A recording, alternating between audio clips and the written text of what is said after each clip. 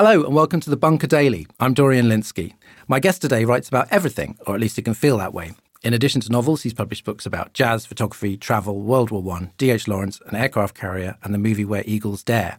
His latest book, The Last Days of Roger Federer, is partly about tennis, but also Bob Dylan, Nietzsche, Turner, John Coltrane, Philip Larkin, Beethoven, and psychedelic drugs.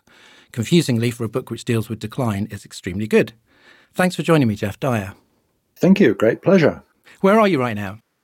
Oh, I'm in London at the moment. Yeah, I got here last week. But most of the time in, is it Venice, California? Yeah, I'm in Venice Beach in California. And what else to say? I'm very happy to be here, though, for the moment. The Last Days of Roger Federer says a lot about tennis, but not as much, I think, as a curious tennis fan might expect from the title. Was that always intended to be the title and the focus for the book, or did you sort of rifle through a few options? It was always going to be a book about much more than tennis, but the title came to me quite early on, and I liked it very much because I thought it expressed in miniature the larger concerns of the book.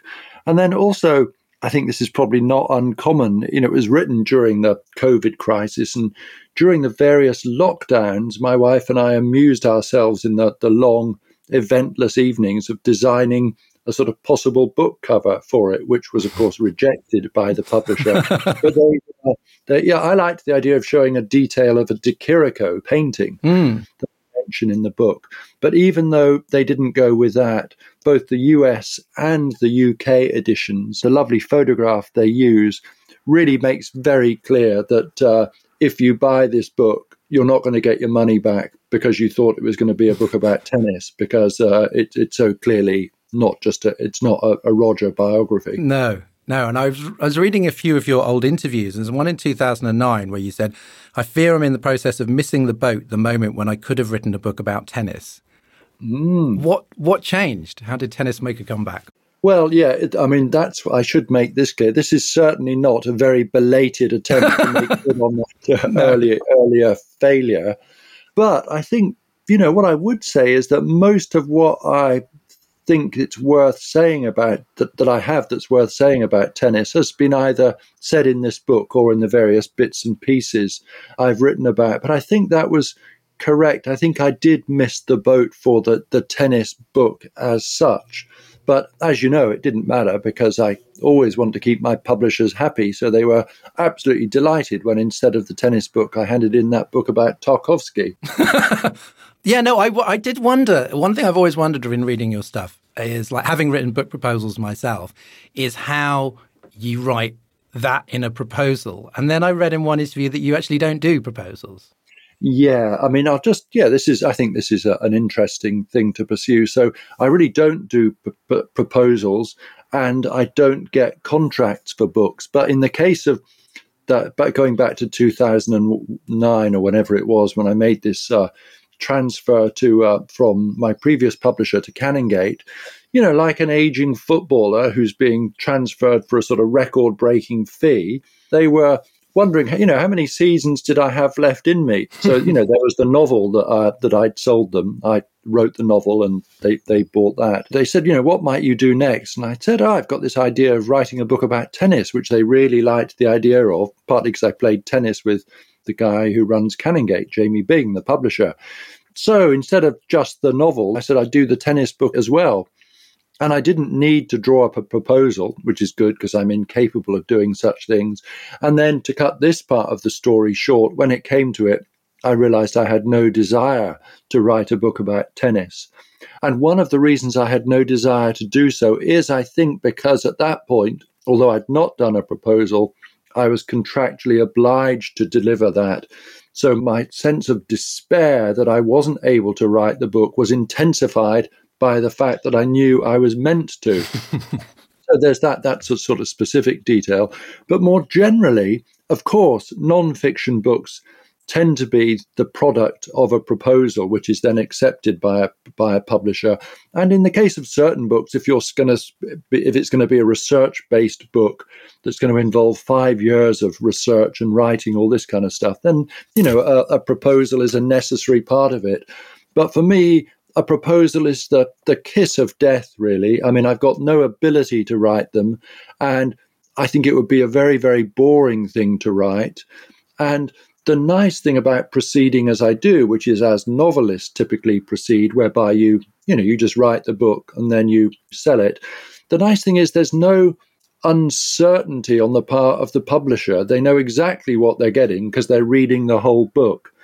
And also, it means it frees me, I think, to write, I always write this encouraging note to myself when I'm writing a book, remember, write the book that only you could write. And I think one of the things about book proposals is that what happens is that a given book can often be written by anyone. What's changing is the area of expertise. Whereas it seems to me what I tend to offer is a highly individualized thing. And not only is it a highly individualized thing, quite often it's a thing which in summary or as a proposal would be deemed unpublishable. And one of the things I like about one of the ways in which I would claim boastfully I'm successful as a writer is in my record of being consistently able to publish the unpublishable. That's why I go about things in this way, to the extent that actually even with writing for papers, when you're just starting off, they say, well, we can't commission you, just send it in on spec. And actually, all these years later, here I am 64 now, most of the stuff I publish in papers, I just send in on spec, it's just a way of proceeding that suits me is my final part of this lengthy answer. Well, one thing I find inspiring is your confidence about following your curiosity and sort of establishing your own authority on all kinds of subjects. Have you ever had imposter syndrome? Like who am I to sort of hold forth on, this particular topic? That's a very nice question. And the answer, not so much imposter syndrome, but I can remember very clearly, very early on, when I published my first novel, which was pretty much a flop, I should add. And at that point in my life, I was so passionate about jazz. And I used to have these things. I'd be lying in the bath, that sort of breeding ground for megalomania. And I'd think, oh, my God, I could write a great book about jazz. And then I'd get out of the steamy bath, feeling all tired as you do, and reflect, God, what was I thinking of? Anyway, what happened is that I did end up writing a book about jazz. And the reason that's the book, But Beautiful, the reason the book has the form and the structure and the sort of conceptual heart that it does is precisely because I knew I was unable to write a more orthodox book. So actually what I found is that the sense of my being unqualified or not ideally qualified to write about a given subject has actually been quite enabling for me. There's a line in this book which I thought seemed to sort of perhaps explain quite a lot of your books, where you say the obstacle became the path. Yes, as I was formulating that last answer, I was dimly trying to recall exactly that line. So thank you, Dorian, for having a better memory than me. And yes, that goes to the heart of many of the sort of books I've written. And it's this idea that, always, remember, write the book only you could write is the kind of mantra that I keep repeating to myself during moments of insecurity, let's say. Well, you don't usually write introductions, it's telling readers what kind of book they're reading, where it's going. And I think kind of fans of yours will expect that by now and enjoy that sort of, I suppose, sense of discovery. Was that harder sort of earlier on in your career? Because your career makes a lot of sense now. And yet perhaps at the beginning, it might have been harder to explain to people what you were about. Yeah. And I think the jazz book, if I remember rightly, it has quite a lot of sort of prefatory material. There's a note on photographs, a little introduction, all this kind of stuff, where I'm trying to sort of cozy the reader along into this, into what turned out to be a quite unusual reading experience. But increasingly, and you're right about this again, Dorian, that I like the idea of a book that has no introduction. Obviously, the lowest form of book in many respects, is the academic book where there's an introduction saying what you're going to do. And then, then you go through saying, in chapter 1, I'm going to do this. And in chapter 2, I do that. And, it's the absolute kiss of death. It's completely annihilating. So at the other extreme, as a book, like this one of mine, where you get no introduction, you get no sense of what this book is going to be like, how it's going to work. And hopefully, if you're able to engage the reader's interest, curiosity, and ideally affection, people will go on reading it. And, my books aren't thrillers, of course, but I think there is maybe an element of suspense, not perhaps a whodunit, but a sense of what is it. And one of the things is the reader is hopefully asking themselves, what kind of book is this? How does it want to be read? What's going to happen to make it cohere? And I guess that can go two ways. You can decide, oh my God, this is just this seems rather chaotic. But if you can engage the reader's faith for long enough until that there is this sense of the book's concerns, shape, structure, and so forth becoming apparent, I rather like that little note at the beginning of In the Skin of a Lion by Michael Ondaatje, when there's a little sort of thing and it says, the first line of every novel should be, trust me, there is order here, but very faint. And I've enjoyed really moving that over into the realm of nonfiction. Well, apparently this book has 86,400 words, which is one for every second in a day, which seems to sum up, to me, is perhaps your goal, this surface impression of looseness and digression, secretly underpinned by this kind of intense structural rigor. Yes. I mean, it's one of the things, I know it's a very low form of complaint. Writers should never complain about what people say of them. But, I can remember that two of my earlier books, The Missing of the Somme and the photography book, the first photography book, The Ongoing Moment, both of those people said they were unstructured. And if we go back to those, then of course it's incredibly easy to write a book about the First World War if you begin with, chapter 1, recruitment, chapter 2, the front, and then chapter 4 or whatever, the quagmire. Or you could do a book about photography and it's, either a chronological survey or you could do it by different kinds of photography. So that's all straightforward. But I think it's much more interesting to try to evolve a form which is uniquely appropriate to the subject and also one which reveals itself gradually. So, I mean, you're absolutely right that there's 86,400 words in the book. I mean, that's only revealed right at the end in the postscript, although that postscript does refer back to a section very early on in the book when I'm talking about Nietzsche's idea of the eternal recurrence and the way that maybe the best filmic representation of that idea is Christian Marclay's 24-hour film, The Clock. And I talk about the way that film lasts for 24 hours, i.e. 86,400 seconds. And then, you wait about 250 pages until it's revealed, as you very correctly point out, that the book has exactly the same number of words as there are seconds in the day. But this was an idea that arose out of the material, not something that I'd imposed on it as some kind of rather arbitrary formal concern before I'd even got going with the book.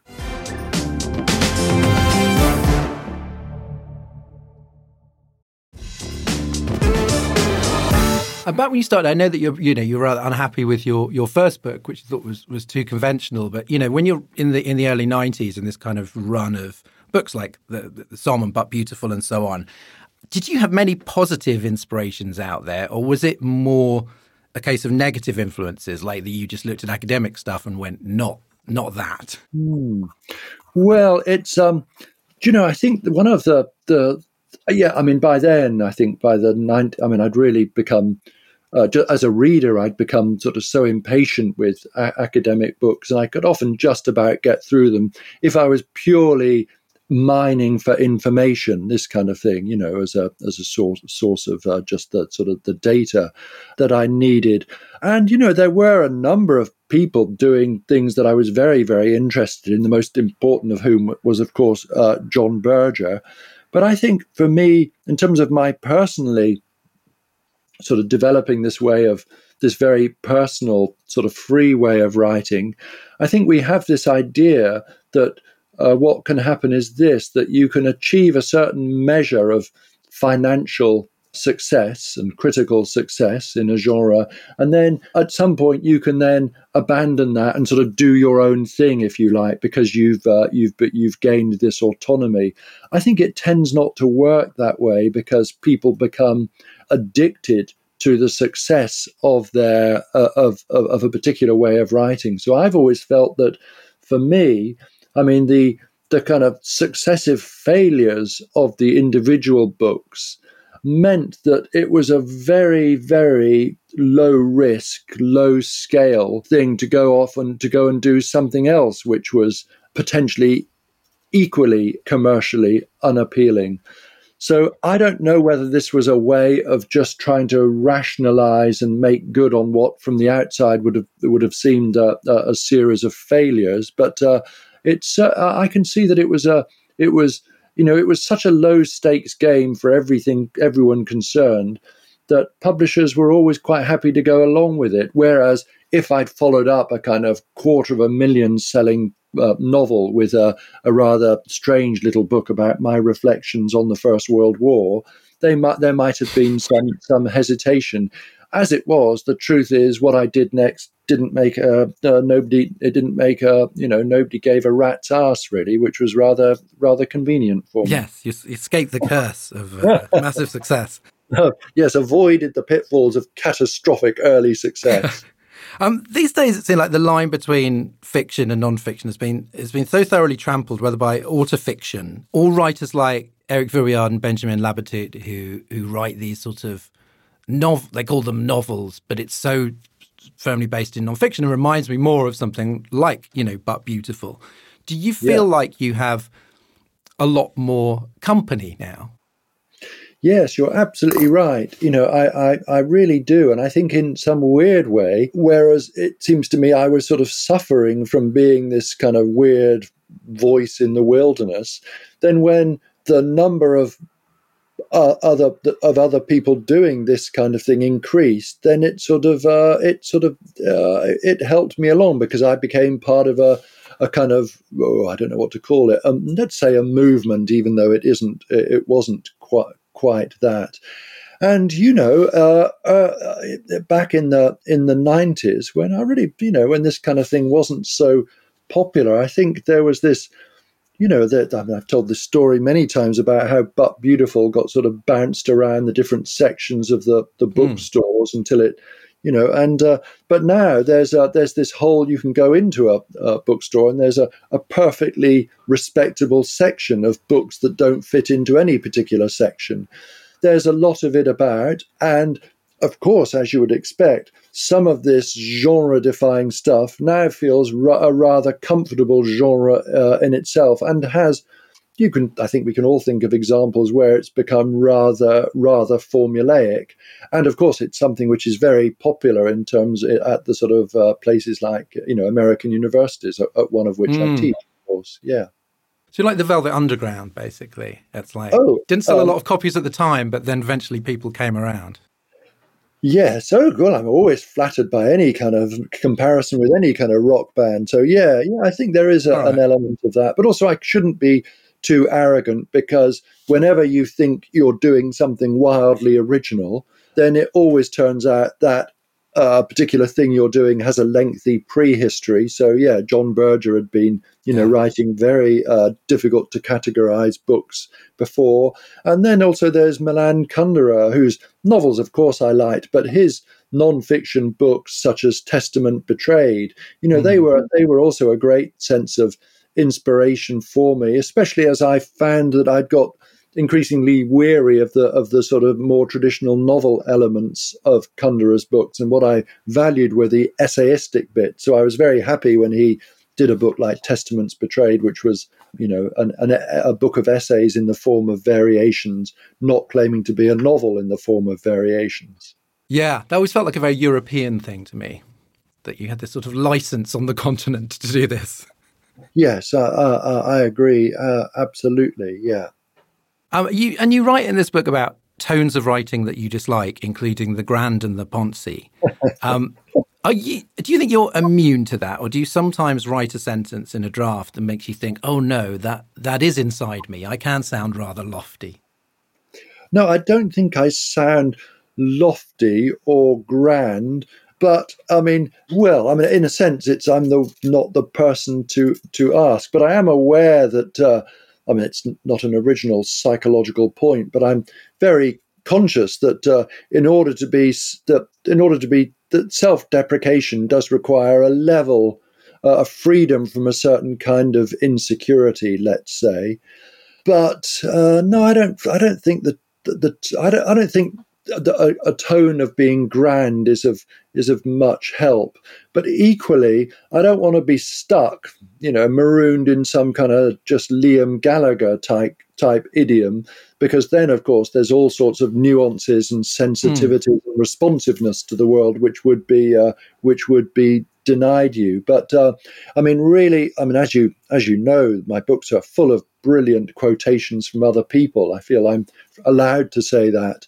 And one of the unattributed quotations in this book, unattributed until the end, is a line which means so much to me, that line from a Don Patterson poem when he says, "Now, let's raise the fucking tone," which I feel is so getting to the heart of one of the things that I'm up to in this book. I think you also seem very confident in your tastes. And there's the Q&A, which I'm sure you've seen, you've probably done this, in The Guardian, where people ask which novel they feel guilty about not having read, and they get all red-faced about Ulysses or Moby Dick. It's always Ulysses or Moby Dick. But in here, you talk about all these sort of classic novels that you've merrily given up on. Does that come with age and just thinking, do you know what, this isn't going to happen now? Like, when you were younger, do you feel a little bit more like it's a you problem rather than a Dostoevsky problem? Well, yeah, I'm kind of resigned to it, but it's not without regret. I really wish I had read the Brothers Karamazov, let's say, back when I had the stamina to do so, back in the days when, I read the whole of The Idiot by Dostoevsky, even though I hated pretty much, I derived no pleasure from, I don't know, from all but sort of, I enjoyed about 3 pages of it. But back then, you have such a faith that with each book you read, you're going to be drawn closer to some sort of state of enlightenment, that you persist with things. And, now I don't have that. I just don't have the chops. I don't have the sort of resilience that I once had. So there is a tone of regret, really, because I do feel that probably for me, that I probably will go to my grave now without having read the Brothers Karamazov.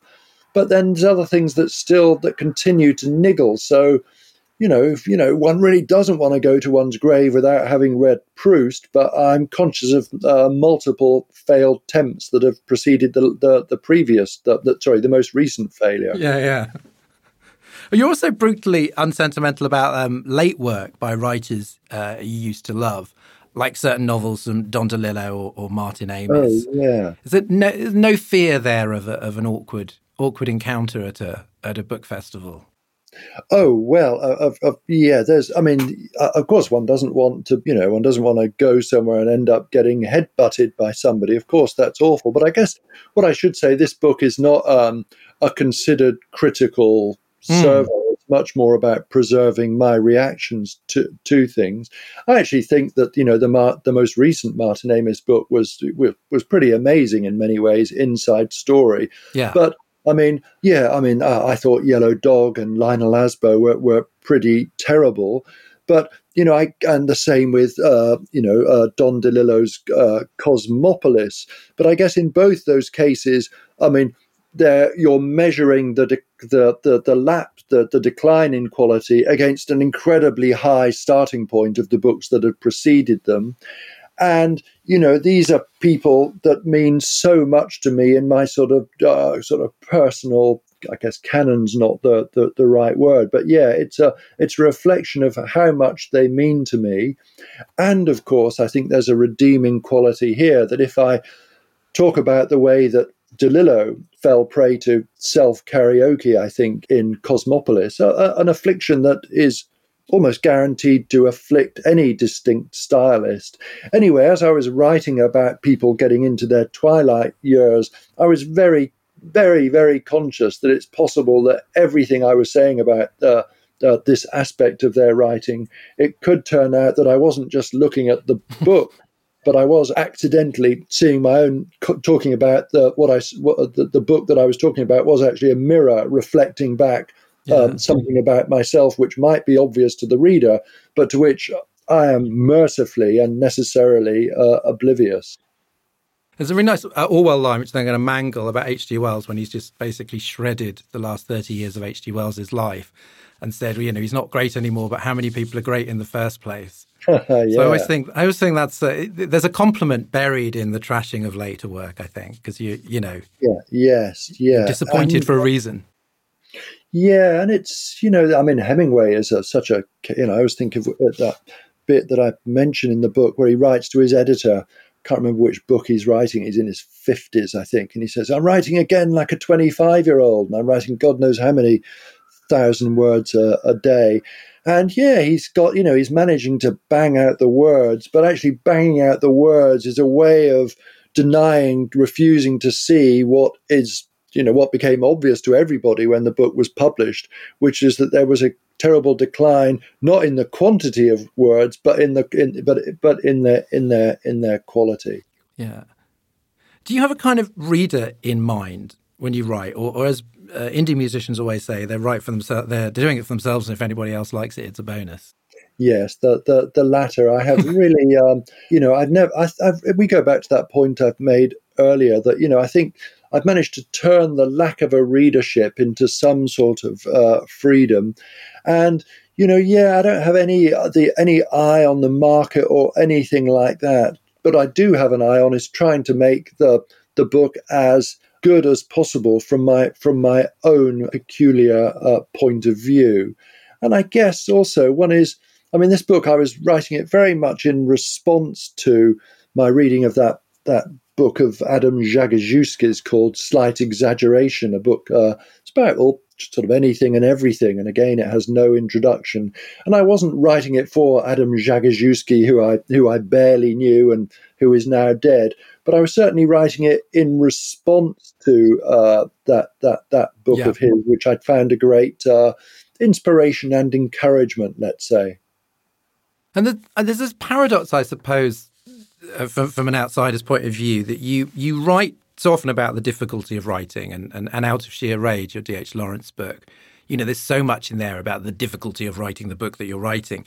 Yet, you've published, I think, 19 books now. Is there a fundamental work ethic that always prevails? There isn't a work ethic because my parents had a considerable sort of work ethic.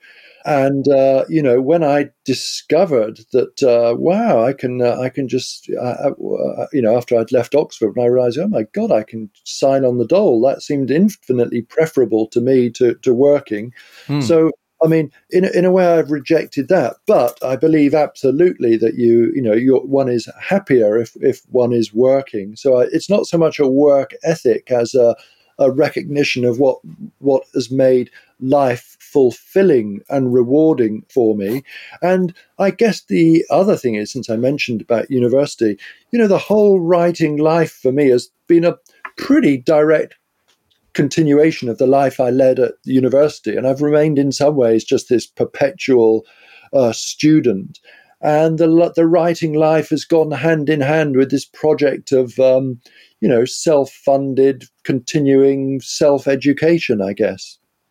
Well, I was thinking recently about how there's a difference between not liking being bored, because nobody really likes being bored, and having an actual sort of active intolerance for it, like that it sort of really does.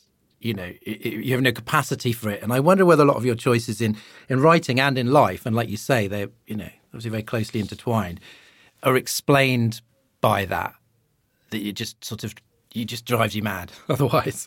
Yeah, I think so. And I have such a, I mean, as my writing life has gone on, I've become, increasingly impatient with having to do the boring bits. And again, it's something that came to me quite early that I realized with when I was writing the First World War book, I realized there's so many books about the First World War. I don't really have to write any of the stuff that would be boring to me, because there's other books that will give you the necessary background detail to the battles and military strategy and all this kind of stuff. So I became very confident quite early on in not doing the stuff that bored me. And now I found that sort of the business of conveying any kind of information has become sort of tiresome to me, which I think is one of the reasons I do hardly any reviewing now, because that particular aspect of reviewing, whereby you've got to either do a sort of synoptic account of the thesis of the book, or if it's a novel, you've got to convey something about the plot, as it were. I've just become sort of too impatient to do that. So I guess the thing is, if you can manage to turn all of your weaknesses, such as propensity for boredom or impatience or whatever, if you can manage to turn them into some kind of strength, then that's a very happy outcome. Although it is necessarily a precarious strategy, which is not always going to work. And it's Rafael Nadal just became the oldest winner of the French Open. Yeah. Was that one of those things where you just think, damn, if I hadn't, if the deadline was a little later, this would have been a hell of a bit for the book? I could have called it The Last Days of Rafael Nadal. Exactly, capitalise on the moment. Yeah, as opposed to that loser Roger Federer. There was quite a lot of last-minute updating of things as kind of, things changed. And then after a certain point, I just sort of let it go. And it was, I think what I did, the last change I could make was to update things whereby, the three of them had gone from having 20 slams each, and it had changed to, Nadal having 21. But, it was sort of complete. I don't feel any great sort of dissatisfaction over these recent events. It was just weird that it happened just after I'd finished your book, and the Guardian report basically said how angry Nadal always was about getting older and not being able to do certain things. And he wasn't one of those people that kind of accepts it. He was just furious. His body couldn't do certain things, and it really chimed with what I'd been reading. Yeah, it's funny though, isn't it? Because if you think of Roger Federer, who looks like, even when he was getting on, he seemed to really enjoy every aspect of tennis. He even came to be very gracious about losing. Then Nadal, of course, has kept, that warrior spirit that you talk about, but still seemed to enjoy what he was doing. And that was such a contrast to me with, Murray's comeback, with this kind of thing of his kind of... he always so often seemed that this was, he seemed to genuinely sort of raging against the dying of the light. So he seemed the least serene, let's say, of the three. Well, thank you so much for joining me, Geoff Dyer. Oh, thank you so much, Dorian. It's absolute pleasure. The Last Days of Roger Federer is published by Canongate. And thanks to you for listening. If you enjoyed our conversation, please help spread the word by telling a friend, sharing it on social media, or reviewing us on iTunes. Take care and see you soon. Good news! Your favourite history nerds are back. Yes, we at We Are History have been trawling the history shelves of our local bookshops. Well, I have, John. You mostly went round finding your books and moving them to the front of the displays. If I can find them, it's a bonus. We are ready to tell you all about what we've learned, from the revolting French to some revolting women. Via some Brits abroad and a foul-mouthed Irishman. So, download We Are History. Our laughable attempt at a silly history podcast. With me, John O'Farrell. And me, Angela Barnes. Wherever you get your podcasts.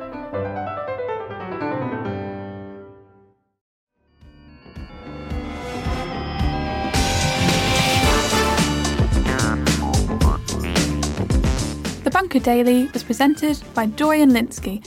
The producers were Jelena Sofronijevic, Jacob Archbold and Alex Rees, with assistant production from Alina Ganatra. The lead producer was Jacob Jarvis, and the audio producer was me, Jade Bailey. Group editor Andrew Harrison, theme tune by Kenny Dickinson. The Bunker is a Podmasters production.